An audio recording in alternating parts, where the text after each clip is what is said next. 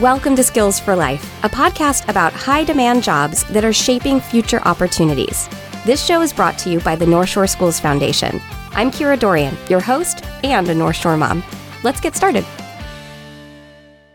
Today on the show, I get to speak with James Turner. He is the Ops Manager of District 1 of Road Maintenance. James, welcome to the show. Good morning. Thanks for having me. I am really looking forward to speaking with you because I, first of all, think that what you do is really interesting. It's one of those jobs that I see happening all the time. And so to get to know more about it is great. But I also know you had this really interesting route to get to where you are today. So I'm excited to talk about that too. So let's just start by having you tell our listeners what it is exactly you do. Sure. Here at Public Works Road Maintenance in Arlington, we're responsible for the district that's just north of 92nd. So primarily, we're concerned with the horizontal assets of Snohomish County in the North District.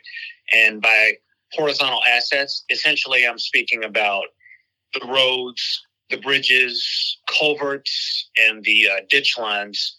And that includes like asphalt maintenance and also some sweeping, some Vector work with the catch basins as well. So sort of a little bit of everything on horizontal assets. Wow. Okay. So that seems like something that we see happening all the time around us. Oh, yeah. Yeah. Essentially, you're going to see our people out and about every day. Awesome. Okay. So I know you had kind of an unusual route to get to where you are at Snohomish County, but can you tell our listeners how you got there? And then maybe we can also talk about what a more traditional route might look like. Sure. I guess that's true. I did take a little bit of an unconventional route to get here at Snohomish County.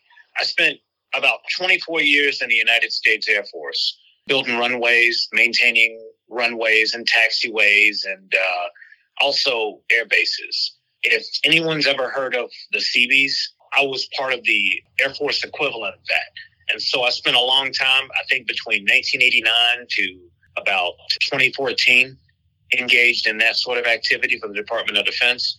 I got out and I spent some time working in the civilian world as in the private area. And then I spent some time working in North Carolina for Public Works. I got a little tired of that, the 9 to 5, and I took some contract work. I guess I just wasn't complete with my traveling yet. I wanted to do a little bit more adventuring. And I took a job with the United States Antarctic contract, working out of Denver, and 6 months out of the year, I would deploy to Antarctica. Oh my gosh. I feel like we need a whole podcast episode where I just ask you questions about Antarctica. Yeah, sure. We can do that sometime. But today is not that day, unfortunately. But listeners, look out. That might be coming down the pipeline because what a cool experience that must have been. So, okay. So tell me then, if I'm a student, I'm in high school right now, and I'm thinking I want to be involved in public works, maybe with road maintenance, what does that more traditional route look like? You might spend some time in shop classes and feel fulfilled building things with your hands and spend a little time in labor or working on the farm. If you're someone with that sort of fascination, with that sort of enthusiasm, you might find yourself drawn to the crafts. And one of those crafts is, as I was speaking about before, horizontal maintenance of county assets. And you would go to a government website and apply for a position with Snohomish County Public Works in the road department. So if I want to apply, what kind of experience do I need? Do I need any experience? And then once I apply, what does that trajectory look like for me? We're in a time now where we're taking people with a minimal amount of experience. Mostly it occurs to us that you can get people who have an aptitude in certain areas where they might not believe that traditionally they would usually have aptitude for it. So some of that background where you've worked in labor, where you've used a shovel before, where you've worked on a farm, if you apply to that government website and it brings you to our application process, then if you graduate high school or if you have a GED, then you're probably qualified for that. That's awesome. I love hearing that. And so if I get accepted, what is my learning path going to look like? What kind of stuff am I going to be doing to work my way up? This is probably one of the more creative and flexible career paths that I've ever seen in this trade. Based upon our contract, we're able to bring someone that's still relatively green in. And in a relatively short time, in a reasonable amount of time, they can basically learn the basics of the job, report to work every day, spend some time on the ground operating a shovel or an asphalt rake. And within 6 months or so, they can be transferred to the Vector crew where they're working on maintaining catch basins. They can move to a position where they're operating on the asphalt paving crew, working with BST, helping to install chip seal. They can work on getting their CDL qualification, which is their commercial driver's license. This is some of the stuff that they can be doing in a reasonably short time. Wow. Once they have those skills, that allows them to kind of continue to move up in this trade, developing more skills and being able to kind of move forward in their career path? Absolutely, yeah. People have been known to come into this position and then move on to other departments as well. So you get in, you build your skills, you build your reputation as someone who's reliable and eager to learn and curious and, sociable too, that wants to work with other people, that's eager to work with the public. And you can negotiate your way through other positions in other departments. That's fantastic. Okay, so let me ask you then, because you've been in this industry for a while, how do you see it transforming over the next 5 to 10 years as our students are coming out into the workplace? So one of the things that I started to notice was this transition from being an anecdotal sort of notepad culture of documenting the work and sort of handshake agreements is moving more into following asset management programs and documenting and tracking our work more responsibly so that we can be accountable and transparent and spend more time and more effort towards having information at our fingertips so that the public can properly scrutinize what we're doing, as they should. That's getting more refined. It's getting to be more detailed. It's growing. It's expanding. And that's a good thing. Like it's a really positive change and a shift. So that works well with the culture of the people that are coming into the business now because they have that awareness and they're more savvy than perhaps I was when I first came in. Right. That makes a boatload of sense. As, technology and all those things are getting more streamlined that this industry would as well. And that our students know how to do that, right? They do that at school all the time. So that makes a lot of sense. So what kind of student are we looking for? You talked a little bit about students who have experience on the farm or in shop class, students who like that kind of work, that they are going to be okay working with the public and good communicators. What else do you see being helpful in terms of really thriving in this environment? Again, those skills from the shop classes and from the crafts, that sort of thing that they're learning in high school, the trades, that makes for a really smooth transition. Ultimately, we get people from all over the spectrum. I think that it's safe to assume that if you're the type of person that likes to work with your community and serve your community in many capacities, we have like this period of time where we're coming up on now planning for, and it's seasonal work. The winter's coming, to sort of coin a phrase.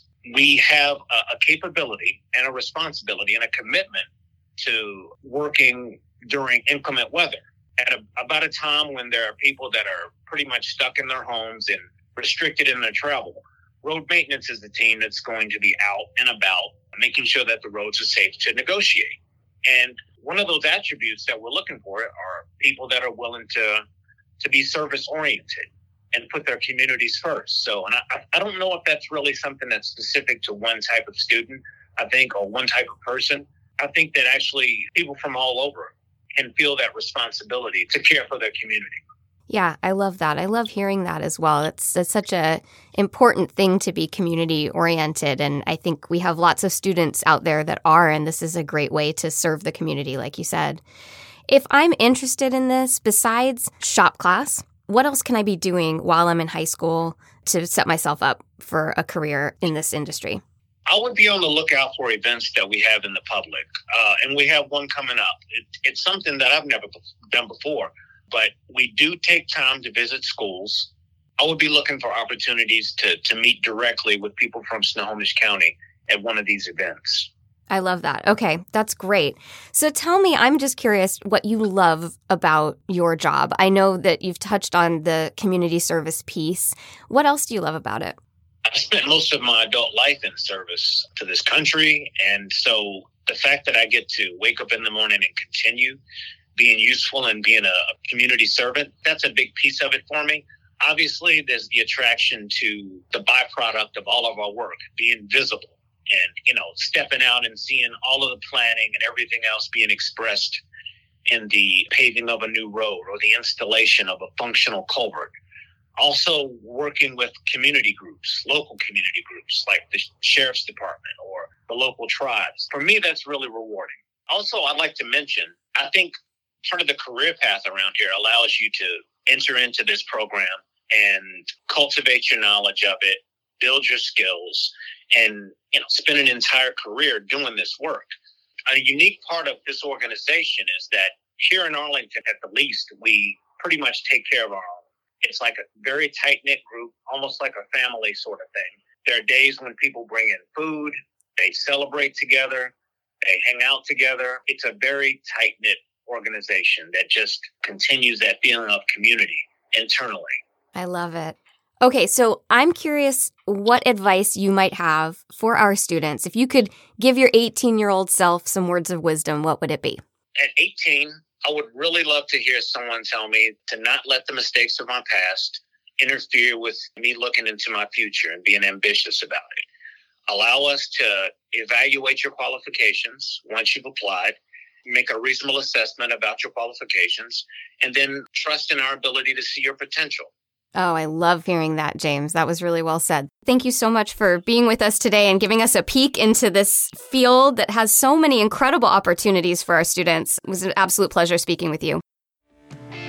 We hope you'll join us again, and remember to hit subscribe to be notified about upcoming episodes.